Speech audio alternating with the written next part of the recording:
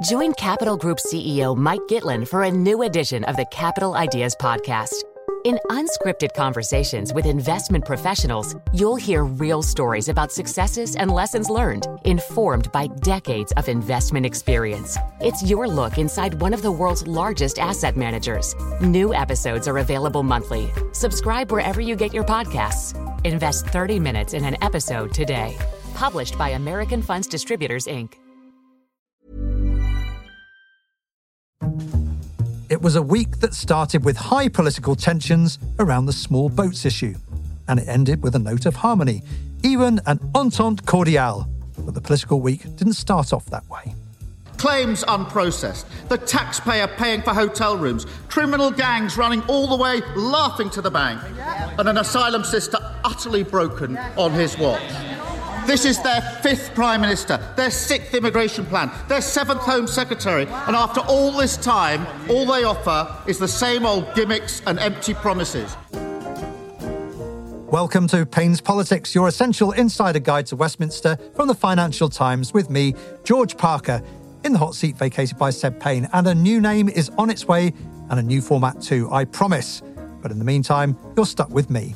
In this week's episode, we'll be looking at Rishi Sunak's attempts to solve the small boats issue with the new illegal migration bill. I'm delighted to be joined by political correspondent Jasmine Cameron-Sheleshi and columnist Miranda Green to discuss it. And then we'll be talking about the UK-France summit in Paris, the first such meeting in 5 years, and a rare outbreak of bonhomie between the two sides. Lord Peter Ricketts, Britain's former ambassador to Paris, and Layla Aboud, the FT's Paris correspondent, will take us through the highs and lows of that relationship. So, sorting out the small boats issue was uppermost in Rishi Sunak's mind this week, and so was the prospect of opening up a culture war with Keir Starmer, Gary Lineker, lawyers, well, anyone really, who opposed his plan. Stopping the boats, Mr. Speaker, stopping the boats is not just my priority, it is the people's priority. But his position on this is clear. He wanted to, in his words, scrap the Rwanda deal. He voted against measures to deport foreign criminals, Mr. Speaker. He's just another lefty lawyer standing in our way. It was a week of some pretty big claims. For example, Suella Braverman, the Home Secretary, claiming that billions of people might try to reach Britain. Or Gary Lineker, saying that the government's language around the new policy reminded him of 1930s Germany. So let's calm things down a bit and look at what we've learned this week. So Jasmine, what exactly has been proposed? So this is the illegal migration bill that was put forward to MPs in the House of Commons on Tuesday. Now, the idea behind it is that it means that any individual whom the government deems to have entered the UK illegally, for example, those who have travelled on small boats across the Channel, they are no longer eligible to claim asylum. It also puts a legal duty on the Home Secretary to return any individual who's come to the UK via that route, return them to their country of origin or a third, quote, safe country.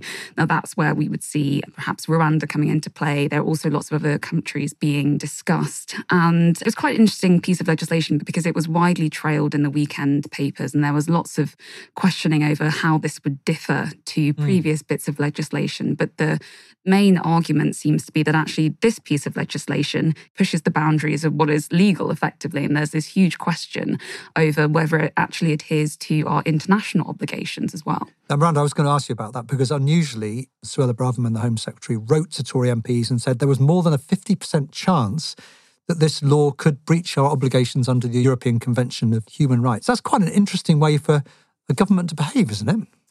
Yes, which makes you think they must see some sort of political advantage in the idea of having a confrontation about it. You mentioned Suella Braverman's remarks, but also Rishi Sunak said he was up for the fight if it got as far as the court. So presumably they think that this will help shore up their right flank and even see off attacks from a kind of Farageist anti-immigration wing of voters. Do you think this is going to work as a policy? Well, I think there's two aspects to it. There's one, does it have public support? And two, will it actually be effective? Is it workable? The Labour Party seems to have gone in on the attack on whether it's workable or not. I think on public opinion, it's really interesting because, in fact, although we have record high numbers of immigrants coming to the UK at the moment, there's also, in historic terms, there's actually very high support for certain sorts of immigration into the UK. It seems as if the public care much more about how people come here and who's coming than about the numbers. For example, people are in favour of international students, they're in favour of employing people from outside the UK. But what the public don't seem to like is unmanaged illegal immigration, which is why the Tory party, I think, thinks a small boats hardline policy will go over well. But of course, if the public can't see that it's been effective, then it won't convince voters. And actually, there's an enormous amount of doubt, even amongst the public being polled at the moment, as to whether it will be effective in stopping the boats.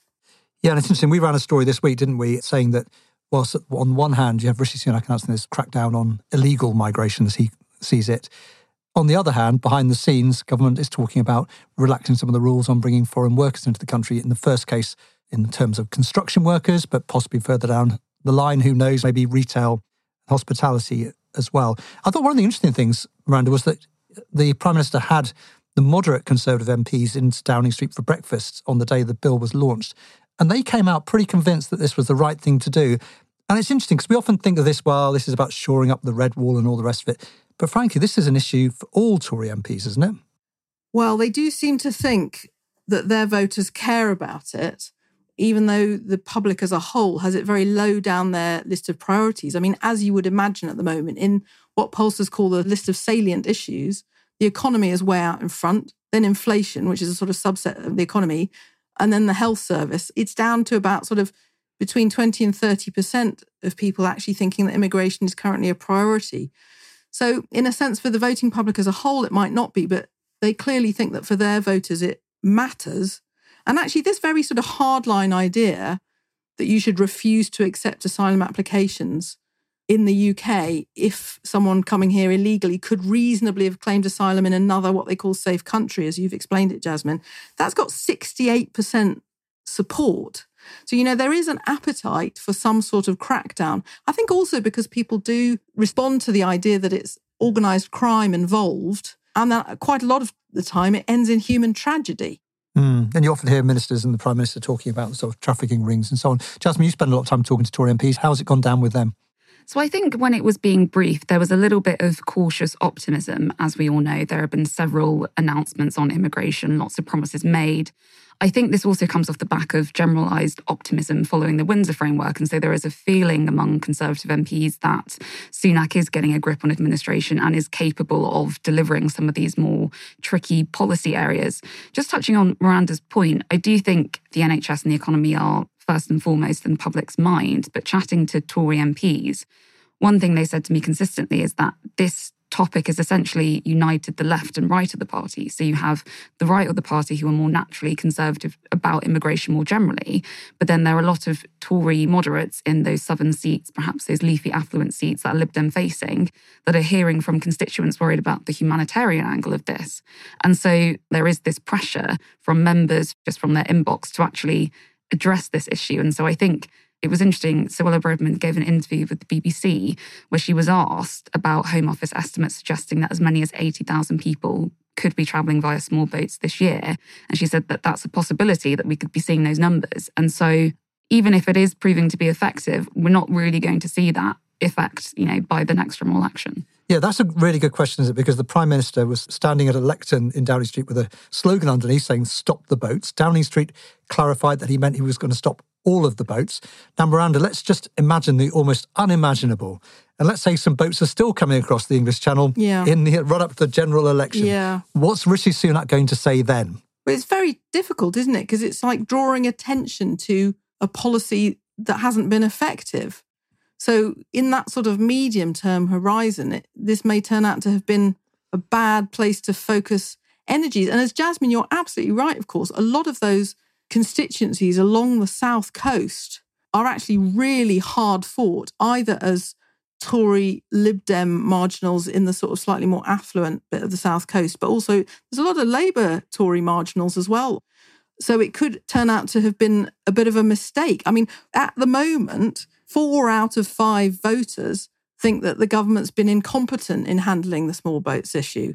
So how much do they think that by the time of a general election, they'll have driven that figure into reverse? It's very, very unlikely, isn't it, I would say? So before we get that, we're going to get into the blame game, aren't we? And first of all, let's talk about the politics. There's going to be a battle in Parliament, first of all, isn't there?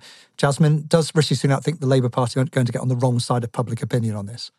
I mean, that's what they're hoping. In an ideal world for the Conservatives, the Labour Party would have opposed it on moral grounds, saying that this is inhumane, and then the government would have had a very clear argument of, well, we're pro-stopping immigration and the Labour Party just wants to let everyone in. And we know during Wednesday's Prime Minister's questions, that is what Sunak tried to do.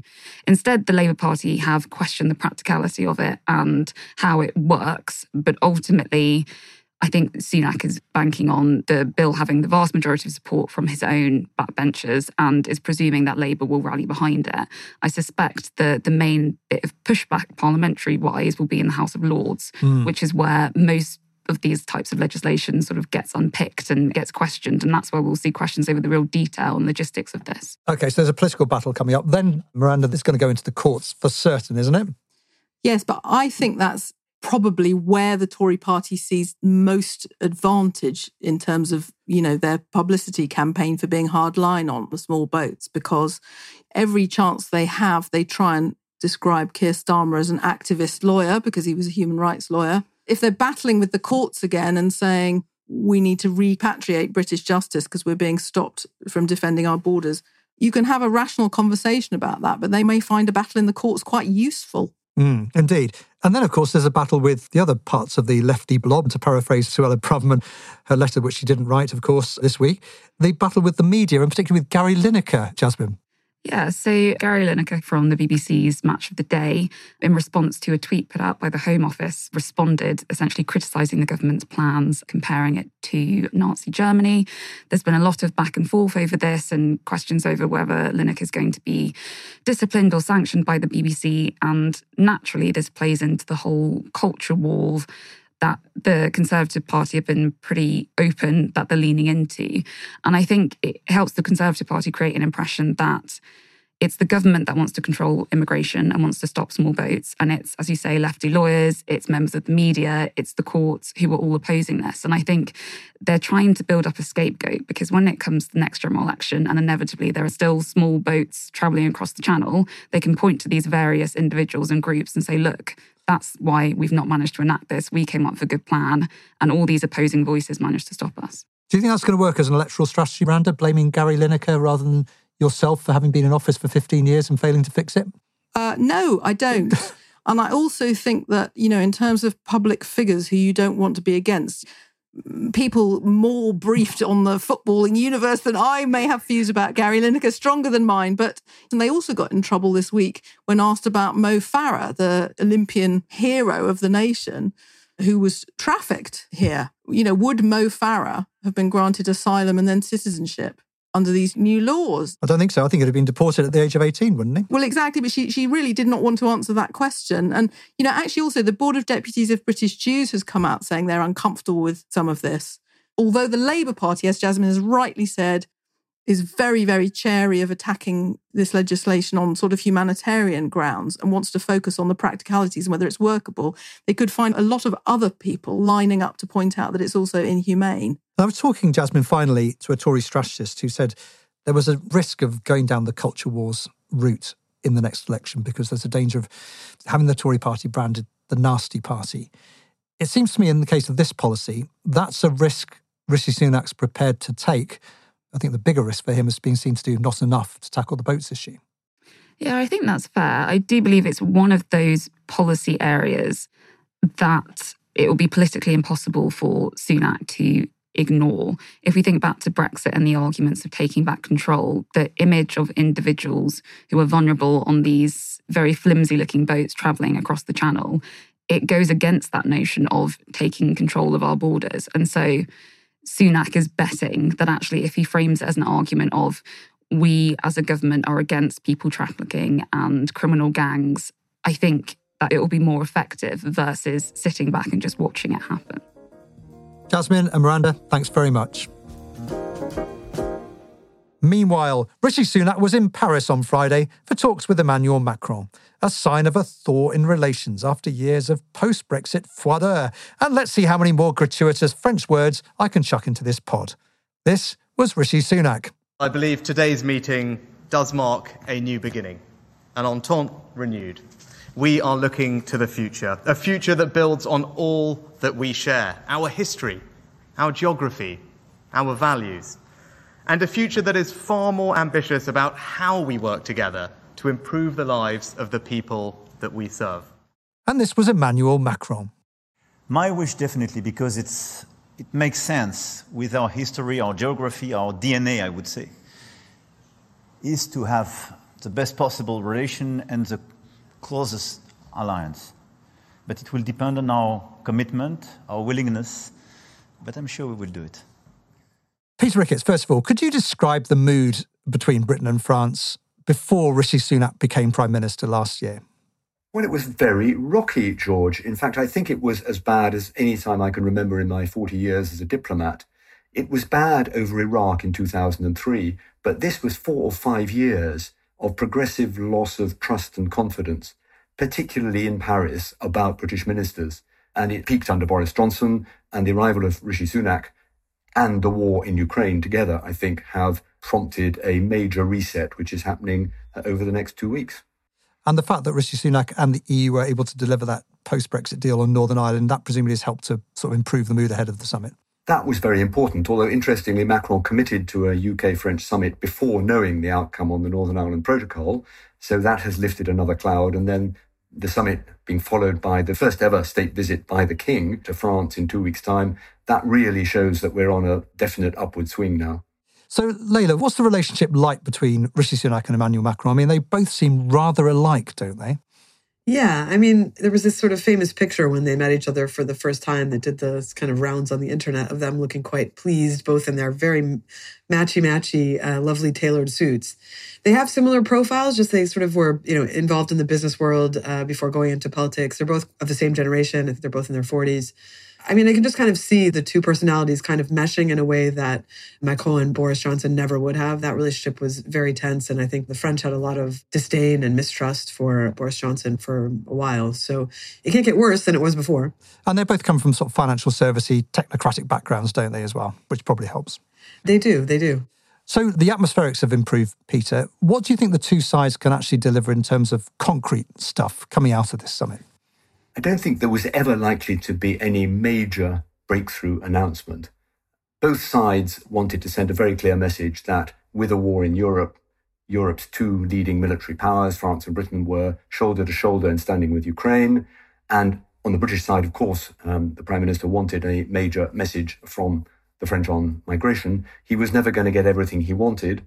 A returns agreement whereby people are sent back to France if they get to the UK, but then fail an asylum application. That was never going to happen. The politics in France for that would have been toxic. But overall, I think this summit now empowers the two bureaucracies to work together to come up with further concrete projects and areas where the UK and France can work together. That's entirely positive. And in what sort of areas, Layla, would you say are we likely to see the most fruitful cooperation in the next few years? It sort of depends who you ask. I did have one French official tell me that while this visit would be more about the atmospherics and the symbolism and the photo ops, if it did nothing else, then lay the groundwork for another summit in a year where they could kind of go more deeply into the subjects themselves, and that would be a good thing. I think that from the French point of view, they're very interested in kind of rekindling the defense cooperation, security, maybe joint procurement. These are things which France and the UK, which are the biggest militaries in Europe and both nuclear powers, really should be able to do good things together. It kind of stalled in the past few years because of the Brexit tensions and also the tensions over AUKUS, that's the submarine deal. But the British priority is actually on migration. And that one, as Peter mentioned, is a little bit harder to resolve. So I think there will be probably not a lot of concrete changes. And in terms of the returns agreement, that's something that France is just simply not going to sign up to. It's a non-starter for them. So I think they'll try to be polite, but not something that they're going to work towards. And Layla, we've had a lot of coverage in the UK press this week about the small boats issue, illegal migration, from a very British perspective here. How's the issue seen in France and in the French media? It's really interesting. Even the term small boats, there's no French translation for it. This is not really a public issue here. About 2 years ago, when there was a quite bad drowning of 27 migrants in the Channel, it was, front page news for a few weeks and a lot of hand-wringing, and it was objectively a terrible occurrence. But once that faded, it's not a subject which is top of mind for most French people. It's kind of strange because we are in a moment where immigration and issues of national identity are top of mind for French people, and that's sort of proven by the increasing popularity of Marine Le Pen and her National Rally Party. So I think on the UK side, it's just kind of become an emblematic thing, which is driving a lot of the domestic political agenda and talk about immigration. The boat is not as much of a heavy symbol. So, Peter, as well as being the former British ambassador to Paris, you were, of course, the national security advisor, and you'll have dealt very closely with your French counterparts at that time, for sure. How have things evolved since you held that job in terms of the capacity of Britain and France to project power internationally? In 2010, we had a landmark agreement with the French called the Lancaster House Agreement, where we signed up to a whole series of areas of cooperation in defence, the armed forces working much more closely together, also defence industrial projects where the two major defence industries in Europe would cooperate. Quite a lot of the élan has gone out of that, frankly, since then, partly because of Brexit, partly because the French priority has rather turned towards Germany. But this war in Ukraine has brought it back, and I think there's a real imperative on both sides now to work together, and a joint recognition, actually, that the war in Ukraine has shown some pretty drastic shortfalls in the two armed forces. And then when you look at the Indo-Pacific, which, of course, has been a great area of Anglo-US entente with the Australians, the French feeling rather left out, actually, if it came to a shooting war in Taiwan, neither France nor Britain would be more than a secondary player. And I think there's a feeling in both London and Paris that they ought to be talking about the Indo-Pacific, recognizing that European security is going to be the dominant issue for both countries. So it's a recognition that we are no longer either of us completely global powers. We need to concentrate and prioritize. And for the moment, it's the war in Europe, which is the priority. And Leila, in the communique after the summit, there was some discussion about having coordination between UK and France about deploying carriers to the Indo-Pacific. Britain has 2, France has 1. Is that really a viable prospect, or are we sort of suffering from delusions of grandeur here a bit? I'll try to stay polite, but as Peter said, neither France or the UK has the reach or breadth to be a real naval power anymore. But I do think that France really does want to kind of maintain its presence in the Indo-Pacific. They have kind of far-flung territories that they want to sort of, not defend, but, maintain a credible position in the Indo-Pacific. I think they also see it as part of their identity as a country with nuclear weapons. So I think it's important for them to continue to do the naval work. And if they do it together, it probably makes it a bit more credible than if they were to do it separately. And Leila, what's the principal scope, do you think, for future industrial and business cooperation between the two sides? Is it on nuclear technology, would you say, are some of the most fruitful areas? Yeah, so that's actually an area where I think France is quite eager to bring the UK a little bit closer to its positions on nuclear. So France is fighting a bit of a lonely battle in the EU to advocate for its nuclear industry. And the UK has made a choice to invest in nuclear power plants. There's Sizewell, which is going to be built with EDF, the French state-backed nuclear operator. I think there's a lot more they could do there, and France is really hungry for allies in that area. So I think it would be perceived very positively here if they could come up with something from the summit that would show that. And in terms of business cooperation, I don't know. Business is a competition, realistically. And our FT office, which I'm sitting in right now, has a Bank of America office across the street from it, which is much busier now because there's a lot of bankers that have come back here after Brexit. So I wouldn't put too much stock in the idea that there's going to be more cooperation on business. I think that fundamentally Paris and London have quite different economic bases and they're in competition on many things. And Peter, finally to you, I just wonder whether the relationship will ever be quite the same after Brexit. I used to work in Brussels and you had this constant churn of ministers meeting each other at council meetings, prime ministers and presidents meeting at regular summit meetings. Having a summit every 5 years or even every year, it's not the same depth or don't have quite the same complicity between the two sides as you would have done if you were partners inside the EU, would you? No, I think that's right. Although there are these enormous shared interests. Leila was talking about nuclear energy. EDF is already building one of the largest construction sites in Europe at Hinkley Point in Somerset, and now set to take on a second site at Sizewell. That's a 50-year cooperation in nuclear energy. And in defence, we are still the two closest European powers. But you're right, we are not round the EU table. There isn't the same depth and intensity of cooperation.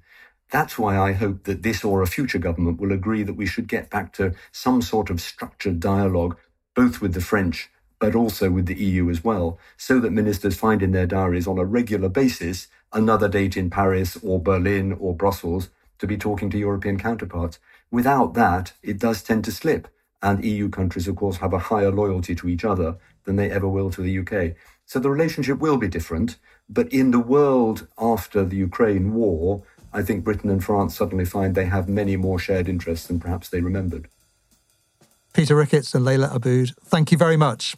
And that's it for this episode of Payne's Politics. If you like the podcast, we'd recommend subscribing. You can find us through all the usual channels to receive episodes as soon as they're released. And we also appreciate positive reviews and ratings. Payne's Politics was presented by me, George Parker, and produced by Anna Dedder and Persis Love. The sound engineer is Breen Turner. Until next time, thanks for listening.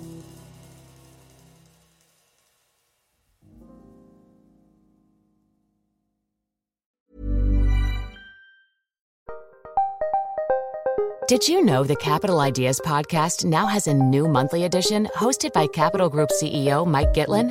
Through the words and experiences of investment professionals, you'll discover who was their best mentor, what's a mistake they made that changed their approach, and how do they find their next great idea. Subscribe wherever you get your podcasts. Published by American Funds Distributors, Inc. The secret to visibly firmer, summer-ready skin is here. Osea's #1 best-selling Undaria Algae Body Oil. Clinically proven to instantly improve skin elasticity and transform dull, dry skin to silky, soft, and unbelievably glowing. Rich yet never greasy, Undaria Algae Body Oil is formulated with sustainably sourced seaweed to help replenish the skin's moisture barrier and 7 nourishing active botanical oils for results you can see and feel all over. The best part? Its signature scent. A blend of freshly squeezed grapefruit, cypress, and mango mandarin transports you to sun-kissed summer days. This all-natural scent is unforgettable. Everything Osea makes is clean, vegan, cruelty-free, and climate-neutral certified, so you never have to choose between your values and your best skin. Get healthy, glowing skin for summer with clean, vegan skincare from Osea. Get 10% off your first order site-wide with code GLOW at OseaMalibu.com. That's OSEAMalibu.com, code GLOW.